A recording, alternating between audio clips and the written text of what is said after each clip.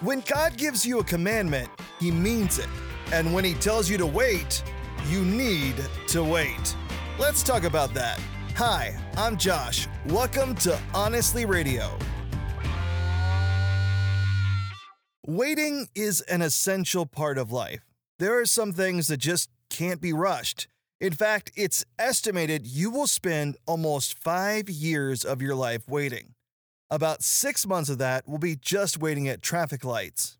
The older we get, we begin to understand there is purpose in waiting. Things take time. When you're younger, though, it's pretty difficult. I can't count the number of times as a boy that I scalded my tongue or the roof of my mouth when my mom warned me, "Careful, your food is very hot, let it cool down for a few minutes." I would typically respond with, "I'm hungry," shove the scalding hot pizza into my mouth, obliterating all my taste buds for a solid week in one swift motion. As I got older, I slowly began to listen to the wisdom of my parents and the memory of a devastated mouth, where I learned the value in waiting for the right time to do something. That the warning of my mother was for very good reason, and if I would just listen and hold tight, trust the process, the delicious food would still be there, and I would actually get to taste it. Our waiting doesn't have to be wasted time. Often, it produces something very valuable within us. This was meant to be the case for a newly elected king named Saul, who was facing a massive battle, losing troops, and was asked to wait on God's prophet to offer sacrifices to the Lord before doing anything. We pick it up in 1 Samuel chapter 13, verse 7. Some of them, the troops, crossed the Jordan River and escaped into the land of Gad and Gilead. Meanwhile, Saul stayed at Gilgal and his men were trembling with fear. Saul waited there 7 days for Samuel as Samuel had instructed him earlier, but Samuel still didn't come. Saul realized that his troops were rapidly slipping away, so he demanded, "Bring me the burnt offering and the peace offerings." Saul demonstrates so well the attitude we can have when God is asking us to wait. So often, we can view waiting as almost cruel. The unsaid thought of, why is the Lord withholding His blessing? Why not right away? Why not right now? And I admit, I have been guilty of this before. And it reveals our complete misunderstanding of the blessing within the blessing. God is not passively withholding by asking you to wait. He desires to actively add something to you.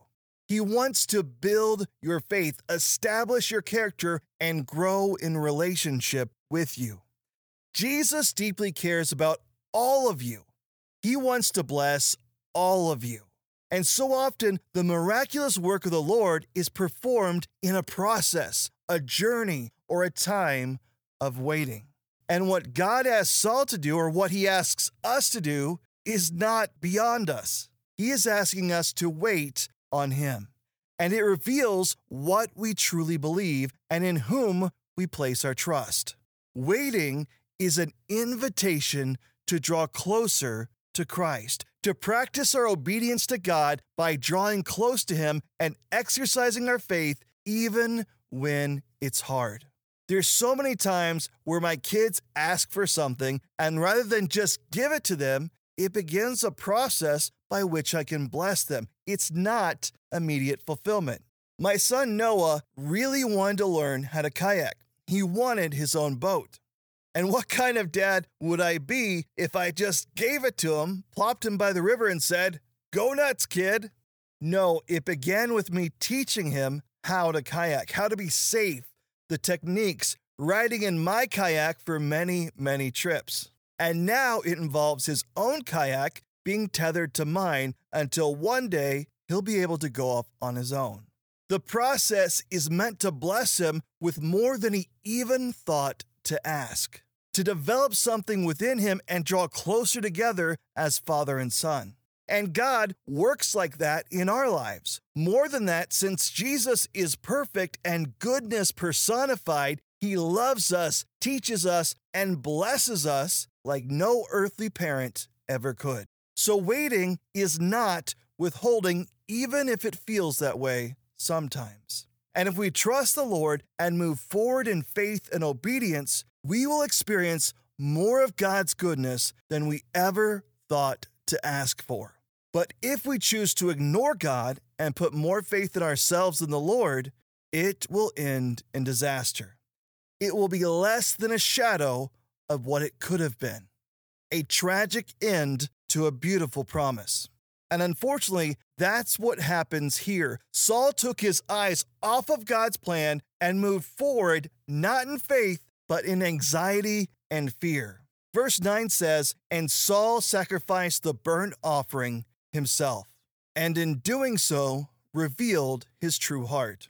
Saul wanted all the power to not only rule as king, but as a priest. And there is only one who is worthy of that position, and his name is Jesus. The Bible says, just as Saul was finishing with the burnt offering, Samuel arrived. Saul went out to meet and welcome him, but Samuel said, "What is this that you have done?" One of the worst things we can do during difficult times, when God has given us a clear direction, is to take our eyes off of Jesus and make decisions based on what we feel or sometimes even what we think. We have such a limited view, and Christ's view is eternal. He sees everything. The most foolish thing we can do is trust ourselves over the Lord. And that's what Saul did. We see this in his explanation to Samuel. Verse 12. Saul replied, "I said the Philistines are ready to march against us at Gilgal, and I haven't even asked for the Lord's help. So I felt compelled to offer the burnt offering myself before you came." Saul tries to justify his disobedience by highlighting what outwardly sounds like good things. But the reality is, Saul did what Saul wanted and not what God wanted.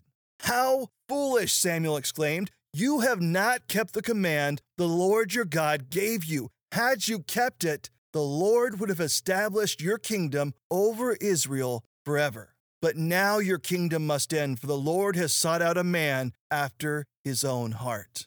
A tragic result from a beautiful promise. All because Saul refused to wait and trust God more than himself. What is God asking you to wait for? What process has the Lord initiated in your life? What would happen if you chose daily to move forward in faith and not fear?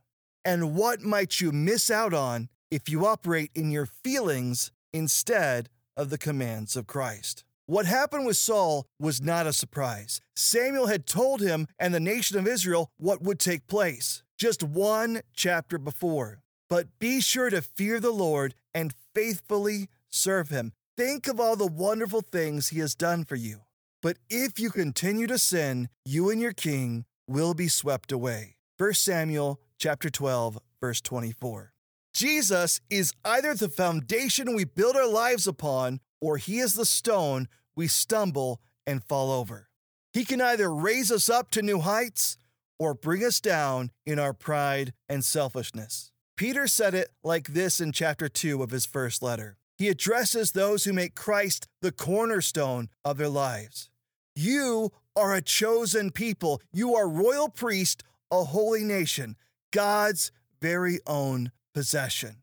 As a result, you can show others the goodness of God, for he called you out of the darkness into his wonderful light. If you want to show the light of Christ in your life, then you need to wait. Allow Jesus to do only what he can do, not only for your blessing, but so that his name can be glorified in your life, so that you can be a wonderful illustration of his mercy, grace, and love. Regardless of how things look or how you feel, no matter what troubles you face, make Jesus the foundation for your life. This is the encouragement God wants you to hear. Don't be afraid. Have faith. You need to wait. Thank you for joining us on the podcast. Now is a great time to explore God's Word yourself by reading 1 Samuel chapter 12 and chapter 13 on your own.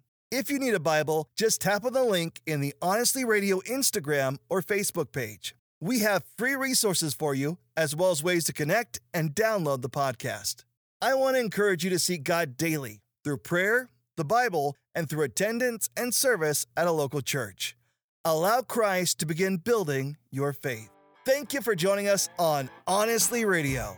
Remember, live honestly, be blessed. We'll see you next time.